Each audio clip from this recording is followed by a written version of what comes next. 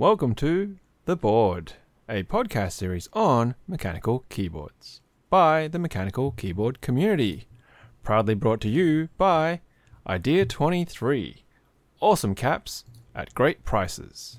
And Kibio, the place for split keyboards. The place for split Close keyboards. Oh man, I'm sorry, Danny, but well, let's try that one again. Oh, radio silence! Come on. Oh, you want me to say it again? Yes. Kibio, the place for split keyboard. I almost did it again. Okay, All right, look. third try. Time's the I charm. can do Let's this. go. Kibio, the place for split keyboards. Hey. Good evening, Kevin. Good evening. Ooh, we're off to a good start. Man, you can tell how professional and prepared we are with this entire podcast business, can't you? Yes, I can tell.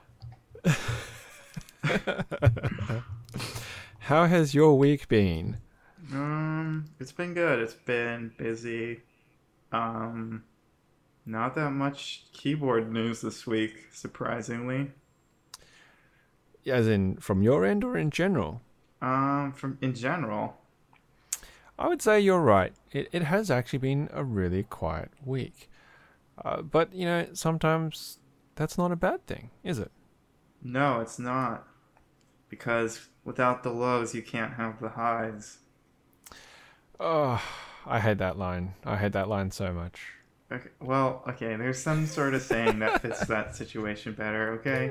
That's all I can think about. It's not that. It's just that was one of the reasons that was given to me by one of my ex-girlfriends many, many, many years ago for breaking up with me. So just getting a bit personal not there. breaking up with you. Well, my keyboards can't break up with me, so that's always a good thing. If it's a At split least until keyboard, they have intelligence. if it's a split keyboard, it can break up with itself.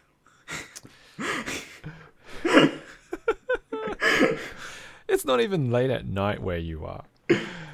Yeah, I'm not delusional. I'm just memeing. Well, you know, even though there hasn't been a great deal of things, there is always things that we can talk about. So we've compiled some things, some interesting things, some maybe not so interesting things, some just things to talk about. So, where do we want to start this week? Let's start with your review video. I thought it was interesting. Okay. Yeah. Well, I saw it on the topic list, and I wasn't 100% sure what exactly you wanted to talk about. So, throw your questions and let's go from there. Okay. So, I have more comments. I like what you say about the stabilizers, and you can definitely hear it in the video. The White Fox was one of the keyboards. I was in the first round of it on Mass Drop, and I was super hyped for it. And I was really disappointed in the end. And I even owned two different ones, and I was disappointed in both of them. And part of the biggest reason was actually the plate-mounted CoStar stabilizers. I just hate them, and they're so ugly looking, and they're so loud and scratchy, and they're so annoying to put on and off. There's so many reasons why I hate them. But yeah, that really resonated with me, Don. It totally ruins the entire keyboard. It was just really strange because I had this beautifully presented keyboard in this really well designed case. You know, the way that the case protected the keyboard, the actual molding in it. You know, I took it out and it felt great. It had really good heft to it. There wasn't really any flex issues on it. And then I started pressing the keys, and that was fine. You know, I'd never experienced the Hakko clears before, so it was the first time for me to really feel them. And then I was tapping on the stabilizer keys, as you will see from the video if you'd seen it, and I was like, oh, you know, this sounds a little bit, but maybe it'll be okay. But then when I started actually typing for real and doing the sound test and just bashing around on the keys, it was really off-putting. I was just sitting there. I don't know if you could really tell on the video or not, but it was just kind of like, like, how is this even a pleasurable experience to have listening to that? And I use clicky switches, right? So, noisy things you would expect would probably be okay, but even for me, just how the space bar and how the shift key sounded was just straight out bad. And I'm not going to hide anything about it, so I said it. And it's funny you talk about this because other people who watch my video on Discord, for example, were like, man, you can hear it clear as day, even with YouTube's downsampling on the audio when if you're watching it on mobile devices and stuff like that. They were like, man, that sounds so bad. So what is the deal with that? It's just the CoStar stabilizers, and they're scraping against an aluminum plate, and there's no dampening, or it's not in any sort of case at all, so you're just getting all the sound, I think, at least. Well, my Philco has CoStars in it, but they're PCB mount, not plate mount, and they sound just fine. So wait, so they have the little like things you stick into the stabilizer keys before you put the keycaps on? Yeah. But it's just directly onto the PCB. I don't know. Like, I don't know if like I've ever had a keyboard with that. They go through the actual plate. They're not seated on top of the plate. Yeah. That's I think that they would look less ugly if they were that also. Because with the White Fox, I didn't take the keycaps off, right? But when I tilted it up and I was looking at it from the front, you can see that high black plastic housing that the stabilizer bit sat in. Whereas with my Philco, yeah, it's black plastic. Now, people told me that they were actually cherry plate mount stabilizers, so they might not be CoStars. But regardless, they still sounded really bad. Yeah. That's interesting. Now, have you tried Hakko Clears before? I've touched them. I can't even remember what they felt like. I can't even remember the touch of the Hakko Clears. That unmemorable. Skin. But I touched them at the NorCal meetup, but I wasn't there. They didn't leave an impression. But so I don't even remember the specific wording I used, but I think I said something along the lines of negative tactility, because there was that sensation as I was starting the key press that fell away into that linear behavior. And when I was typing at normal speed, I didn't even feel that tactile sensation at all. It was just straight up linear. And my use of that phrase, negative tactility, was being bandied around on Discord as well, on the Australian Discord.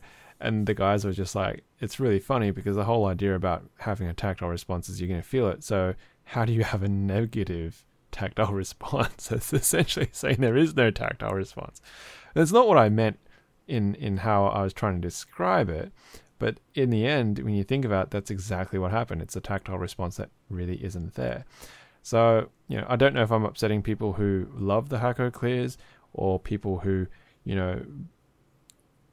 outright designed it and want to defend it and anything like that. It's personal opinion, and that's just how my people designed feel. it. If they may also have designed the White Fox. Maybe not, but both of your creations, both your children, are mediocre. So I'm probably shadow banned from any of their group buys, competitions, sales, anything, maybe. But look, it's personal opinion, and it's not that I'm telling people not to buy it, because for the price and the case, it's fantastic. It's just that particular switch type is not my thing. So now, of course, if you haven't actually seen that video, you can head over to our YouTube and check it out. Now, it's funny because I was saying to my wife today that I called it a quick look at, and it's 31 minutes. But then my wife's like, yeah, but for you, 31 minutes is a quick look at something. Yeah, I mean, that's barely scratching the surface. I know. Oh dear. I was nothing on your 4-hour hand wiring That's Five. It was like 60%. 4 hours 50 minutes or something for that. Yeah, Handwire. But I think I talked like 2 hours about the HHKB versus the Leopold FC660C. So, or was that an hour? I can't remember. Either way, Don't. I do I long hate videos. I hate your spacebar in that one. The way it sounds. No, the color of it. It's like The yellow. neon. It's so. Oh, it's like the board is so like classy and calm, and then your spacebar. Hey, I made that spacebar. I understand that is like that's why it's okay, but it's still a little bit confusing for me. Oh dear. Well, shall we move on? Yeah, let's do it. Well, where do you want to go? Yeah, the good thing about this week, right, by the way, is that none of these topics are actually negative topics this week, which is fantastic. Let's talk about this Idea 23 innovation. Oh, okay. Do you think it's an innovation? Yeah, he used a different method than what's been done before, and I heard a little bit about it when he was doing his like development of this technique, and yeah, I think it's different than what's been seen. I think we may have kind of touched on it like some episodes ago. It might have even been when he was on last time, but it's certainly, I mean, he's talked about it in Slack that we've been involved in as well. So we've seen prototypes and things like that, but what we're talking about here is the concrete inverted commas case by Idea 23. Now, what Kevin's referring to is an alternative method of, instead of using water in his concrete cement mix, he's actually using epoxy resin. What do you think of the end result there? It looks cleaner. There's only one picture to work with, but it looks like way more like I don't know. I don't really like who that the guy who I think he's also the artisan, but he made that huge like concrete keyboard with the wrist rest mounted that was 20 pounds. Yeah. That never looked comfortable to touch. It just looked really like rough and sandy, like concrete maybe. But this looks like a good mixture. You know, like it looks like I could touch it and my hands wouldn't like lose moisture from like the dry concrete. So it's interesting that you are referring to that 14-pound monstrosity or whatever it was, because that keyboard and that 60% case, which cement, concrete, whatever the combination is, has a very grey tone to it. And most concretes and cement tend to be that classic grey colour. Like you say to somebody, what's the colour of cement? And they instantly picture this grey. What we've actually got here from Idea 23 is not a grey, but it's actually closer towards like a Cookies black. and cream. Okay. Well, sure. Okay, you're talking Rocky about Road. the grit component, right? You're talking about the gravel component in here. Now, Yeah. now Buscame is actually used essentially like a sand type of mix. So it's not really large chunks because you can't mold, of course, properly if you're going to use large pieces of gravel. So he's gone with a finer gravel type mix, like a heavy sand. But I feel like the epoxy has actually added color tone to the cement mix and darkened it, so it's no longer that sort of classic cement concrete grey that you may be accustomed to, but it's closer towards that browny blackish color. You can see it from the pictures. And it's also because I think the nature of epoxy, unless if you're using water clear epoxy, most epoxies have a yellow hue or tinge to it. You know what I'm talking about, Kevin? Like, you know Araldite? Have you ever used Araldite 5-minute epoxy? Nope. Alright, well, if you Google Araldite, you'll see what I'm talking about. A-R-A-L-D... Aerodite. A-R-A-L-D-I-T-E. Heraldite. Araldite, mate. Aerodite. All I got is a bunch of like tubes of the material. Well, if you ever There's see no pictures pictures that of they're like it. squeezing it out, I don't know. It's this yellowy tone. It's almost like a honey color. The So much so whole that like the first 100 responses are all just the tubes of the material.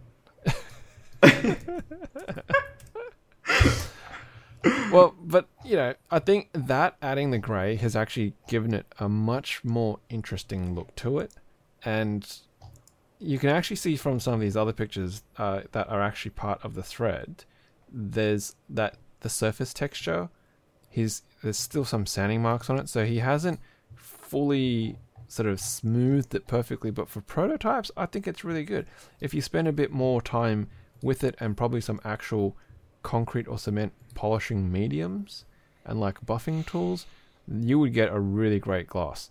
And I can imagine you could coat this with the same stuff that they use to make polished floor surfaces, like polished concrete floors with, like a different type of epoxy. There goes some motorbike hoons. And that would look absolutely amazing. Absolutely amazing.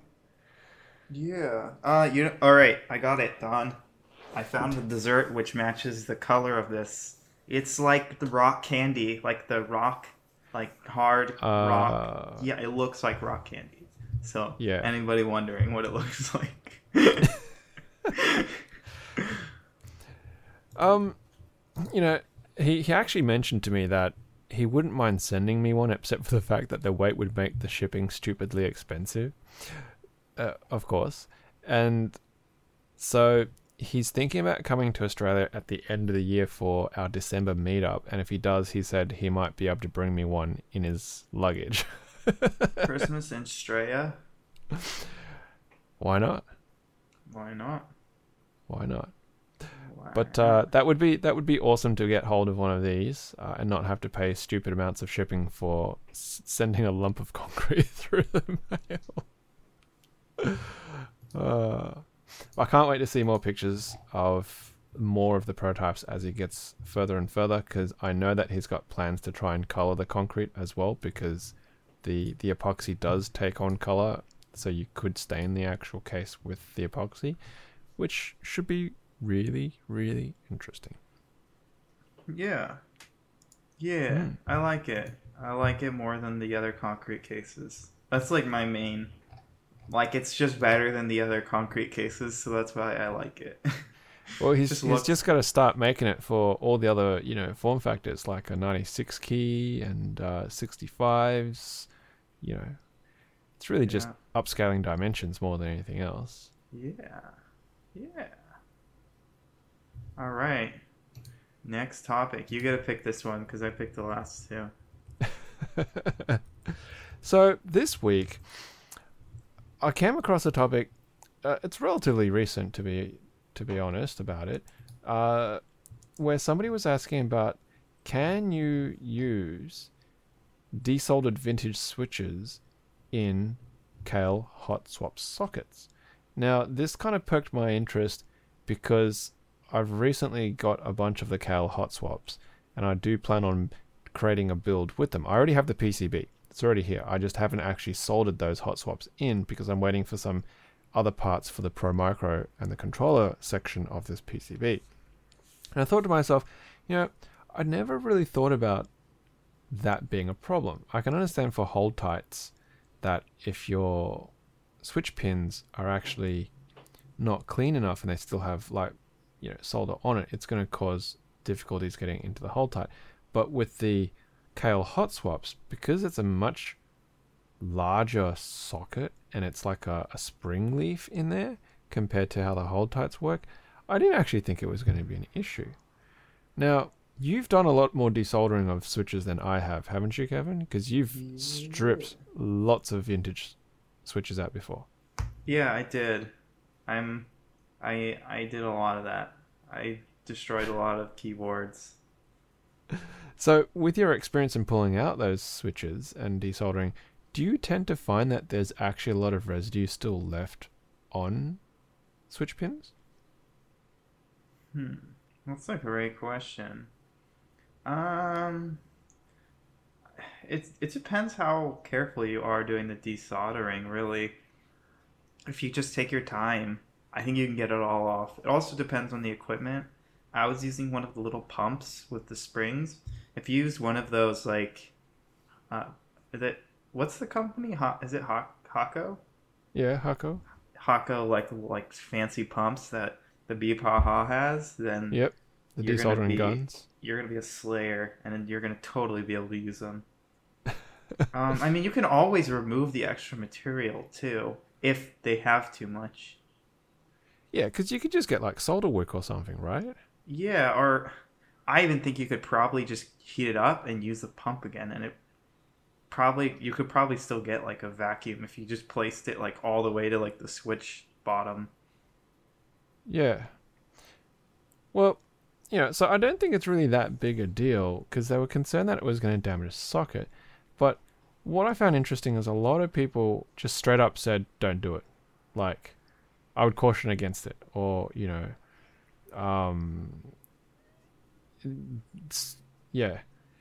What did somebody say? I wouldn't risk it, and things like that. So it was more of a, I mean, okay, there was only 7 comments on this. So it's a very low number of people responding to it. But that said, the proportion of people saying you probably shouldn't, it just seems so strange. Like, what is the risk here?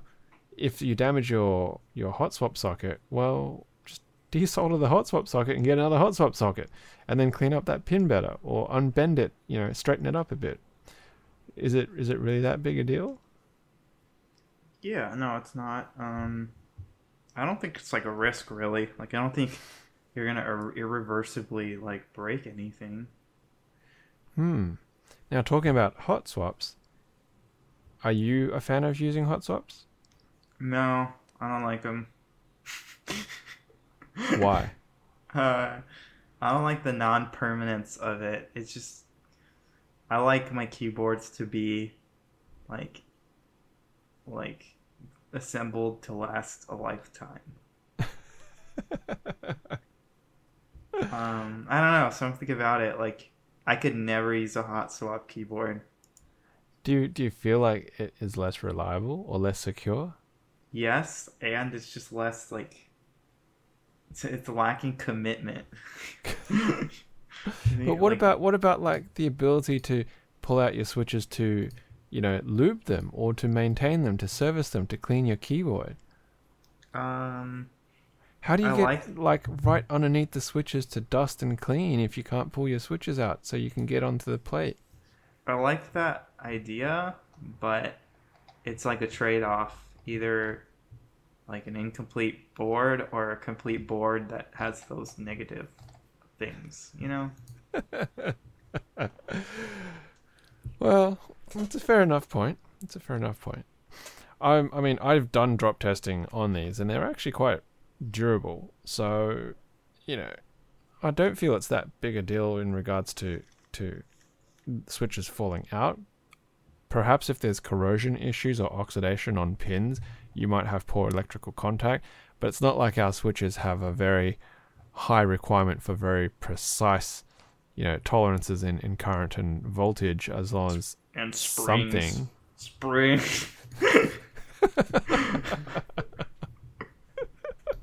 20%, Kevin. It's. Can you feel 20%? Oh my god, it's so bad. You're getting triggered again. I don't care. They don't care about us. Well, Cherry, yes. Why have you forsaken us? Well, it's not just Cherry. Yeah, but they did it the worst. All right, well, maybe we should move on. But in closing, I suppose, don't be too worried about your hot swaps. Come on, like, you can get a 10-pack for like $1.50 or something like that from KBD fans now. So, if you kill your hot swap, then just desolder it, put on a new one, and don't use that switch, or take more solder off with a solder wick. Simple as that. Yeah, what Don said. Rightio. So, rightio. Rock on, man. That was so bad. Let's do the hub thing right now. The Can we hub do thing? that? The hub Yeah. thing. All The right, hub. so the monthly Kibio giveaway. That's what we're talking about. Now, for the month of April, I had asked for people to go on to the Mix and Match, the hub layout, keyboard layout editor available at the Van Keyboards to create their favorite combination of colors. And of course, you would send it in and whatnot. And we got 21 entries. Now, I've actually taken all of these and I've put them into an album, which I'll have the link available so people can check it out. I've used first names. If they've given me a name for the actual creation, it's included. But if it hasn't, and it's just straight up as it is. Now, I am going to do a random draw for these for the winner for this month's Kibio prize, but I thought I'd go through these and make some observations. But first of all, what did you think of these particular colorways that people came up with? I like the one that looks like Hyperfuse. I guess like the two that look like Hyperfuse. I don't know if that's a surprise or not. What was the second one? There was one. Okay, so the The- first one was called what? Hub Perfuse. Yeah, and then the one above it too. Uh, the Well, one it's above not it. exactly, but it's like Hyperfuse slash SoWare slash The one by Sky Chris. Dolge. Yeah. Okay, right. All right. Okay. Fair enough. Fair enough. What I did find really interesting was the number of independent entries that ended up with things that looked very similar to Pulse.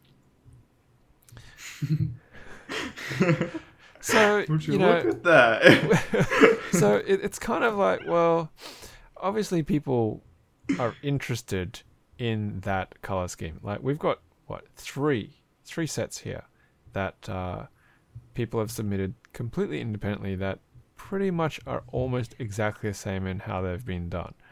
So it's something of interest. Other than that, I think the other one that I really liked was actually Snowy. Well, I've mislabeled it as Sprice, but it's meant to be Snowy Spruce. I'm sorry, John. You I'll think have they to did go it on back. purpose? What Sprice? No, the pulse sets. Well, maybe that's what they want. I mean, you just pay for 3 sets and you get Pulse, but it's cheaper. Like, do you think they made theirs on purpose like this though? Who knows? I'm not a mind reader, and I'm not going to put words into our listeners' mouths as such. But that's all I can say for my observation. Or maybe they all just randomly came up with the same colorway that was pulse. So I'm going to do the draw now. Okay, I need to go to my inbox and I need to use the filter so I get all 21 entries. Entry number 1 is the first entry and entry number 21 is the last entry that I've received. And randomgenerator.org, let's go. Pulse has a 7. 15% chance of winning. Okay, so 7 is 1, 2, Pulse? 3, 4, 5, 6, 7. So Pulse? it's actually Shane. Shane is the one who won. Now, which one is Shane? Shane's? That's a great Shane's question. is a Pulse. Yes! This is what we've been waiting for. Oh, Shane. Well, thank you for entering, Shane. I will be in contact with you very, very soon and grab your details that I can give to Danny from Kibio, and then the two of you can collaborate to get that kit sent out to you. Woo! So thanks, of course, to everybody who entered. It's actually, I think, the highest number of entries we've had for any of our competitions this year so far. Now, But special thanks to Shane, Matt, and the other Pulse guy. Who's the other Pulse guy? Matt. Robert. Robert. Now, for this month, for the month of May's Kibio giveaway, I haven't actually come up with one, but I want you, Kevin, to come up with one because I've been driving these for the last little while. Right now? Yeah, come on, put your thinking hat on. Tell us your favorite placebo effect that you swear by, but that is probably not real. like your best like home remedy thing. You know, like I heard this quote. I don't know. I was watching some weird podcast. It might have been Joe Rogan or something, and some doctor dude said that like the most consistent and effective medicine in the history of humanity has been the placebo effect, and it's had like the most impact out of every medicine ever, which is like crazy because it's like not even real. But the power of your mind and your like thoughts can really affect your physiology and psychology. I thought it was interesting. Sure. So give us an example of what you mean by the placebo effect, so our listeners who might not be familiar with this has an idea of what kind of thing they need to give in. Okay. Something where they tell you to like drink this thing when you're sick, and then you're like, that's not real. I don't know. Like, there's plenty of those. Like, what homeopathy? Homeopathy? Yeah. Like, what's homeopathy example? Wow, this is such a deviation. Wow, I'm actually lost for words. Placebo effect. You like it. Well, maybe a better way of describing a placebo effect is giving a patient a bottle of pills and saying, take these bottle of pills and you'll be cured by the time you finish eating the pills, but the pills are nothing but sugar pills. And it's because purely through the power of belief that they think they're getting medication that they actually improve in their condition. They're never salt pills. Somehow I don't think some people need to take salt pills. They get salty plenty enough. Yeah, okay. Maybe it's a bad topic, okay? You gave me like 30 seconds to think of it. But you know what? We've said it, and it's going to stick. So for the month of May, you got plenty of time, right? You still got like 3 weeks to do this.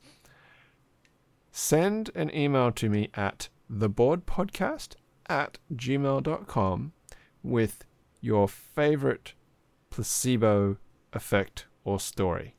It doesn't necessarily have to be actually medicine related. Placebo effects can be technology and things like that. It's like putting your phone, like you can't use the ones I'm using already, okay, by the way, for competition entry. So this one's going to strike one straight out. It's like putting your phone in a bucket of rice after you've dropped it in water. Is that real?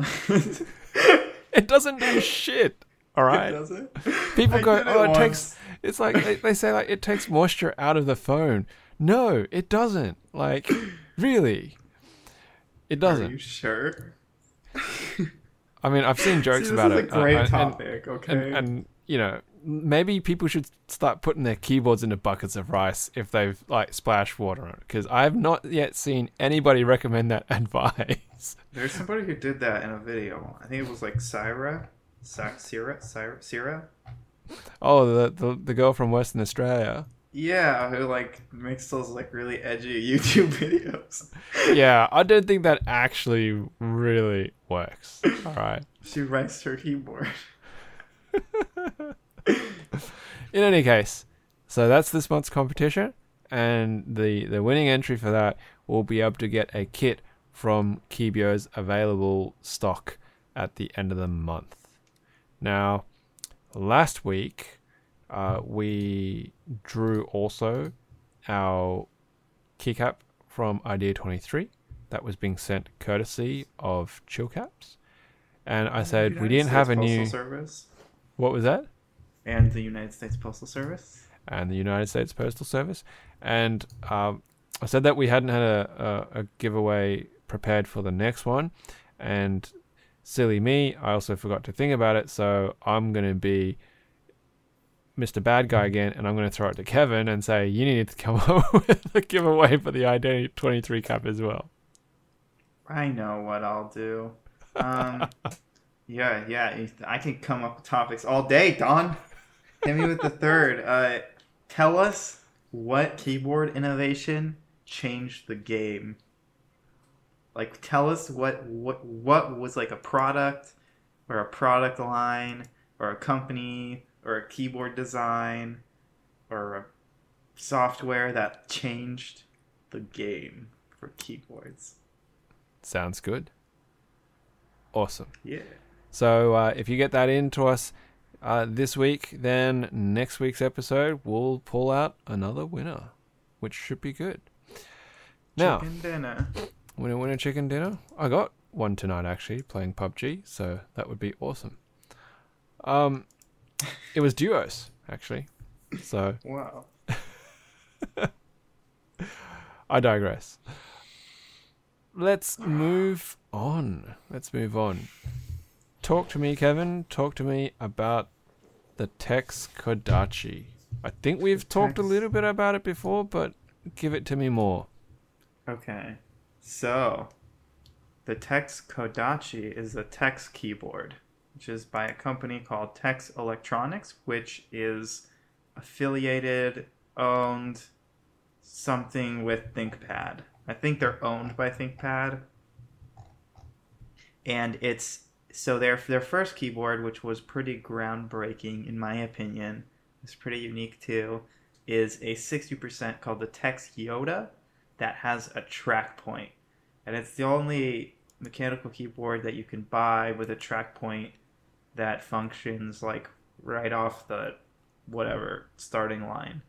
There is actually I've actually found another keyboard that had a track point that was mechanical from Devlin, but that was not like usable. It was the weirdest layout you've ever heard of. It's not like actually a usable keyboard, and I got it in Electronics Waste, so that doesn't really count. So yeah, Tex Yoda was a pretty unique 60% keyboard, and they actually put out a refreshed version recently, which you can buy on KBD Fans, and it has a lot of extra new little options to it, which the original design didn't. And now they've come out with a new design called the Tex Kodachi, which is a 7-row keyboard instead of the traditional 1, 2, 3, 4, 5-row 60%. It's more like a 70%, but it's a little bit closer in size to maybe like an 1800 without the number pad, because it has the function row keys, and then it also has keys on the row above it. And the arrow keys actually protrude farther down than, let's say, a 75%, which has them in line with the bottom 2 rows. And their description is 7 rows, arrow keys, retro keycaps, new track point module. And as far as retro keycaps go, the keycaps which they have on their display model are DSA styled, low profile, spherical tops. They're all uniform, and they are white letters on black keys. So that's a little run through with what the Tex Kodachi is, and I think that it's unique, and I'm really looking forward to it coming out because I would love to see them in action. And the Tex design has always been interesting to me because I really like track points. So I'm interested to see what they do with this one. So for those who aren't actually familiar with this layout, by the way, it's actually pretty much the clone of one of the keyboard layouts on the ThinkPad laptop series. That's actually where this inspiration for the additional 2 rows have come from. It's basically taking keys that you would have found on a full size and then squishing it to fit the form factor of a ThinkPad. And I know people looked at it like, we kind of semi-talked about this a little while ago, and they were like, it looks really ugly. And it's because the architecture there is to emulate that ThinkPad, which back in the day, they didn't care about the looks. It was about functionality. You know, durable, rugged ThinkPads were beasts, were road warriors. So, like the good Australians in the man, I had a ThinkPad. Mad Max universe. I had a ThinkPad for work, and I was a little bit sad because I didn't get the titanium shelled version. They didn't buy that version for me. They just bought a regular sort of R series and not the T series. But it was a still really solid laptop. You know, it went with me interstate, week in, week out. You know, I threw it around in the factory, you know, on the workbenches and stuff like that, and it did great.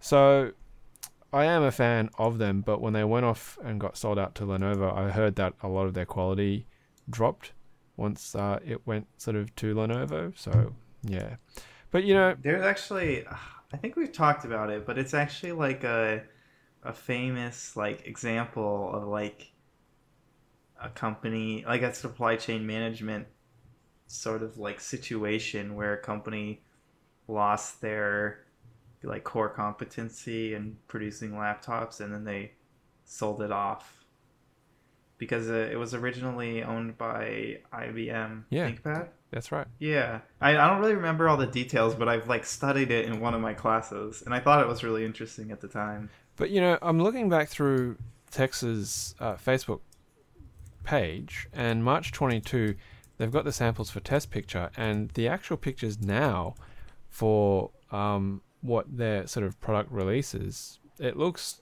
so much better. It really does. So I wouldn't say that I'm super excited about it, but I am definitely happy to see that they've made inroads into, you know, the appearance factor, because a lot of people said that it looked really horrible because of those test pictures. So yeah, getting one in hand would certainly be cool, but the extra depth for me to use at like home or workspace would be killer, because I already have very short workspaces as it is. Yeah, probably not something that I would utilize regularly unless if I was doing a lot of travel. So that currently is not happening. So yeah, but you know what I've just kind of realized, because I was clicking through their photo album, Kevin, and Yes. I know that they've done the Tex aluminium cases for 60% and stuff like that, and I kept clicking through.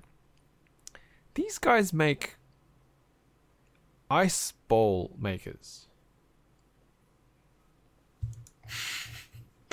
Do you know what I'm talking about? You know those whiskey bowl things? That like you get like a block of ice and you put it in the middle of this aluminium thing, and then it melts down and shapes it into a ball of ice to put in your whiskey glass? These people make ice bowl makers. I have no idea. Go Ice to the- balls? Like Yeah, ice spheres? spheres. Go to their Ah. photos and look like maybe like 3/4 of the page down before the wingnut that they won for 2014 from Desk Authority, and you'll see these like copper brass looking things with like these poles on them. You don't know what I'm talking about, right? Do you? It's like the circular ice cubes. Yeah, they're ice balls. They're like hardened ice, compressed ice for the purpose of putting into like your whiskey glass and stuff like that. I mean, I've made those with like a rubber ice thing. Well, Like, people, I never used like a machine for it. it's not a machine, so it's basically 2 blocks of aluminium that's designed to transfer heat quickly, so it will actually melt your block of ice. But this allows you to take non-spherical blocks of ice and form them into a spherical block of ice, because that's like the ideal form to cool down your alcohol without melting as fast to dilute your drink. And I didn't realize these guys actually made that, so that's pretty cool. Because I've seen these before on other things, like Crazy Russian Hacker, who I watch on YouTube from time to time, you know, actually tried one of these, and it's really nifty. So that's cool. The things you learn. Yeah. Yeah. Good work, Tex. Keep up the ice thing that Don's talking about. Yeah, I like talking about the tech stuff because there's so many things in this community that are just kind of like repeating themselves. Oh, I see it. I see it now. But they've always like stepped out a little bit and done more unique stuff. All right. Well, yeah. Cool bananas. Where do we go from Ice here? balls. Ice balls. I. Laser ablated. I just grabbed the next topic. Laser ablated low profile keycaps Don. This guy, JMK Dev, or Jimka Dev, JMKDEV, ordered some Kale blank low profile keycaps from Novel Keys, and he laser ablated them, and they work pretty good. What do you think? How do they look to you? They look really good, but if they're laser ablated, that means that it's like etched in, right? Yeah, just like the eDrug ones. Which we all have problems with. So yeah, it's like the best option, but like we all have multiple times had serious problems with making keycaps this way. So that's why I'm not as excited. But I do like that you could, if you got the size, every like size keycap that you want for a full keyboard, you could just make your own sets with the legends that you want. Like you'd never have a problem where you're like, well, I don't have the right like legend for this keycap at this size. Well, you can make your own fonts, you can make your own icons, like... Ooh, you're right. I didn't think about the font thing. You could have your legend placement wherever you want it. You know, left, right, centered, like sideways, upside down, front print. Like... Yeah. There's way more potential to this than I realized. There's heaps. But what I was looking at the thumbnail on this, right? And then when I opened up the picture, before I read any of the comments, I actually thought he'd lasered cut all the way through the keycap. Have you looked at that closely, that picture? Because I didn't even think that was translucent. I had literally thought he had managed to cut all the way through and the light was just shining right through that. So does that mean that these keycaps are being like double shot? Yes. Well, I don't know if they're double shot proper, but they've got a translucent layer, and then it might just be like dip paint or something like that over the top. Yeah, it's interesting that they maybe the clear plastic is like easier to work with or it's cheaper, and then they just use the color to like get the finish looking clean, and because like the clear can show defects really easily. And yeah, so it's interesting that that it does actually work. I think it's taken him a couple of goes to get the right depth of it, and he did right it. He tried a couple of different low power settings before it got through to remove only what was necessary. The bottom looks the same as it before, and he doesn't think that he actually removed any of the translucent plastic at all. So, yeah, it's pretty cool. Yeah, I like it. Yeah, keep up the good work, JMK Dev. keep burning stuff with laser beams. I do want to see more sort of people try this, and just to report back on how it actually goes and the consistency of really what it looks like. I suppose it's really a matter of how much effort and the cost of having a laser cutter engraver that's going to do the job, and then the amount of time and effort it is to actually lay it up. Because the Beep Haha was talking about, alignment. Not only do you have to actually set this up with the right power settings, but you've also got to physically line up your caps, every single one of them. Or if you're just going to put in, say, like a keycap tray that all the keys are lined up, and then have your etching graphics loaded, and hopefully that it's all correct. Because if it's off by a millimeter, by the time you get to the end of the row, everything's going to be skewed like in a directional angle, and I think that would be like some JTK sliders. 1 degree. Oh, no shade thrown here, is it? But yeah, really nifty. I think it's great that people are thinking outside the box, but it raises the other question I have. Would you be able to do this with a desktop CNC? Like remove the material? Yeah. Or laser beam? No, just mill it. It would be like way harder, I think. I think laser beams are better. They're just more precise and quicker and less like extra material that's going to be flying around the head of this mill. It seems like maybe you could, but I think it'd be really hard to remove a little amount of material that you'd need to remove.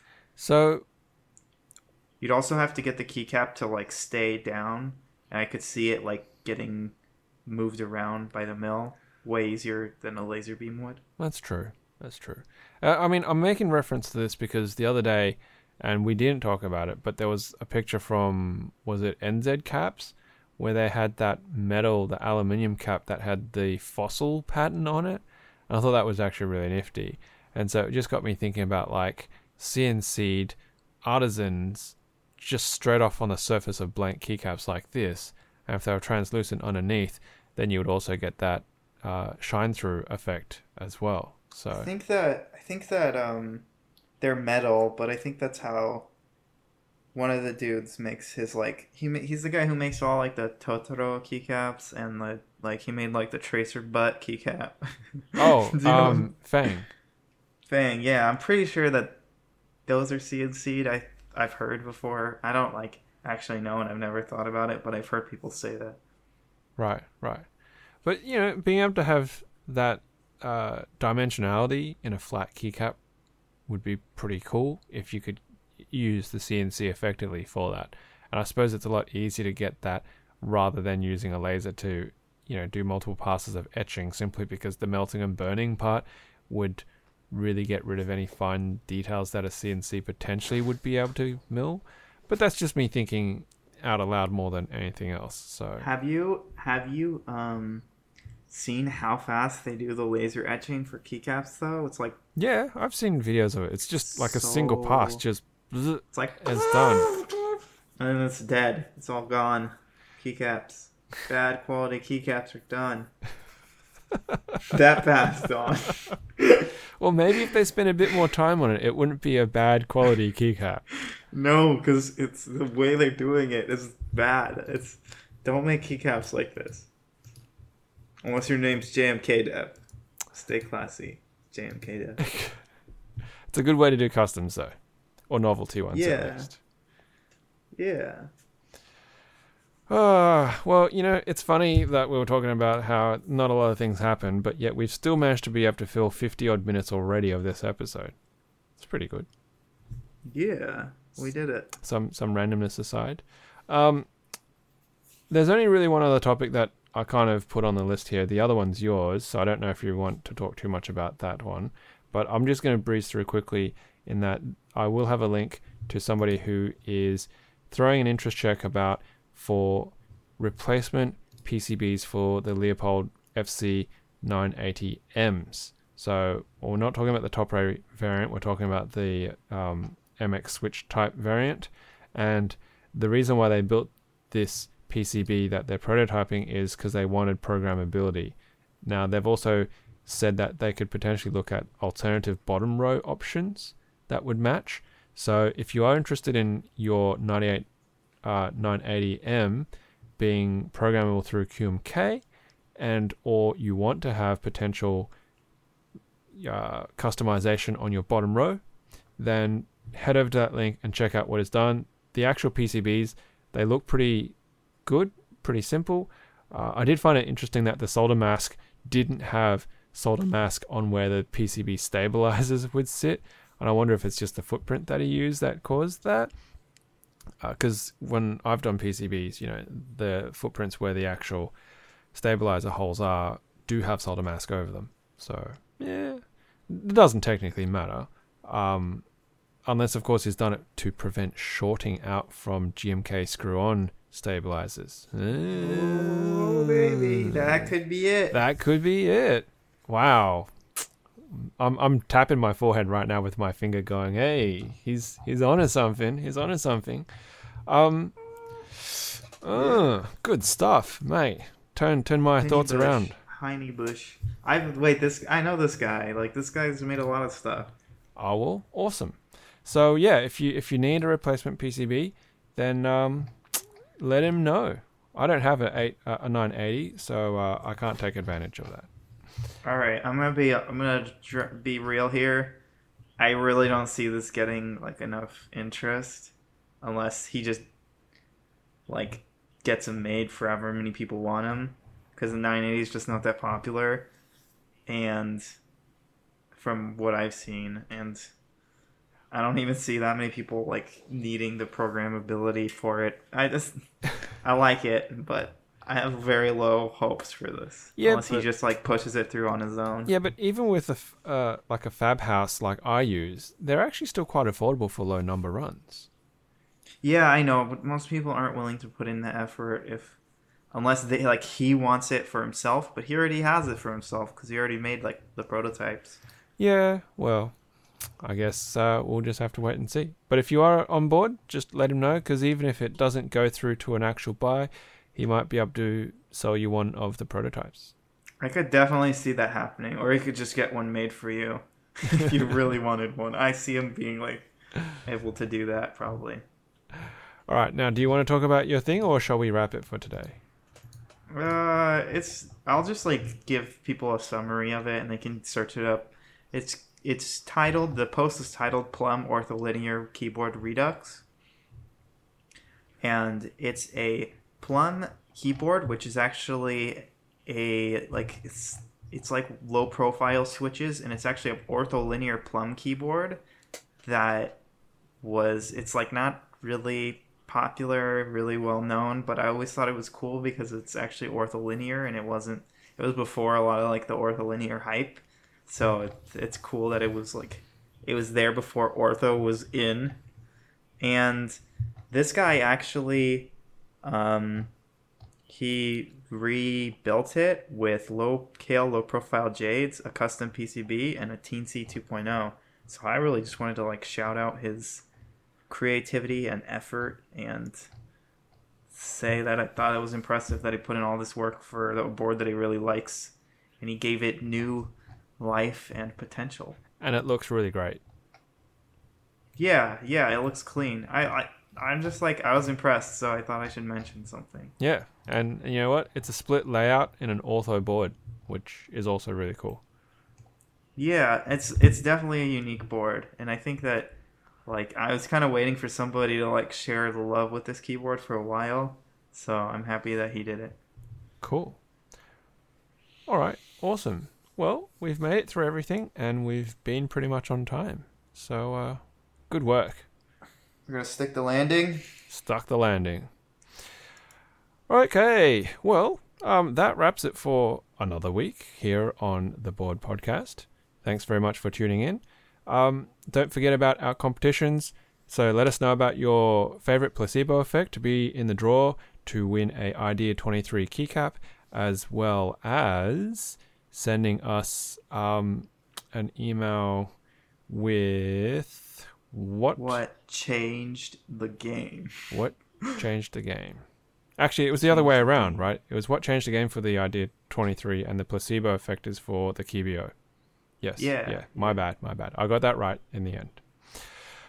Okay, well, don't forget, of course, we also have a very fledgling Instagram account that I'm running, plus our YouTube channel. We're at 1,700 subscribers, so 300 subscribers away from doing that fantastic COSCAP giveaway.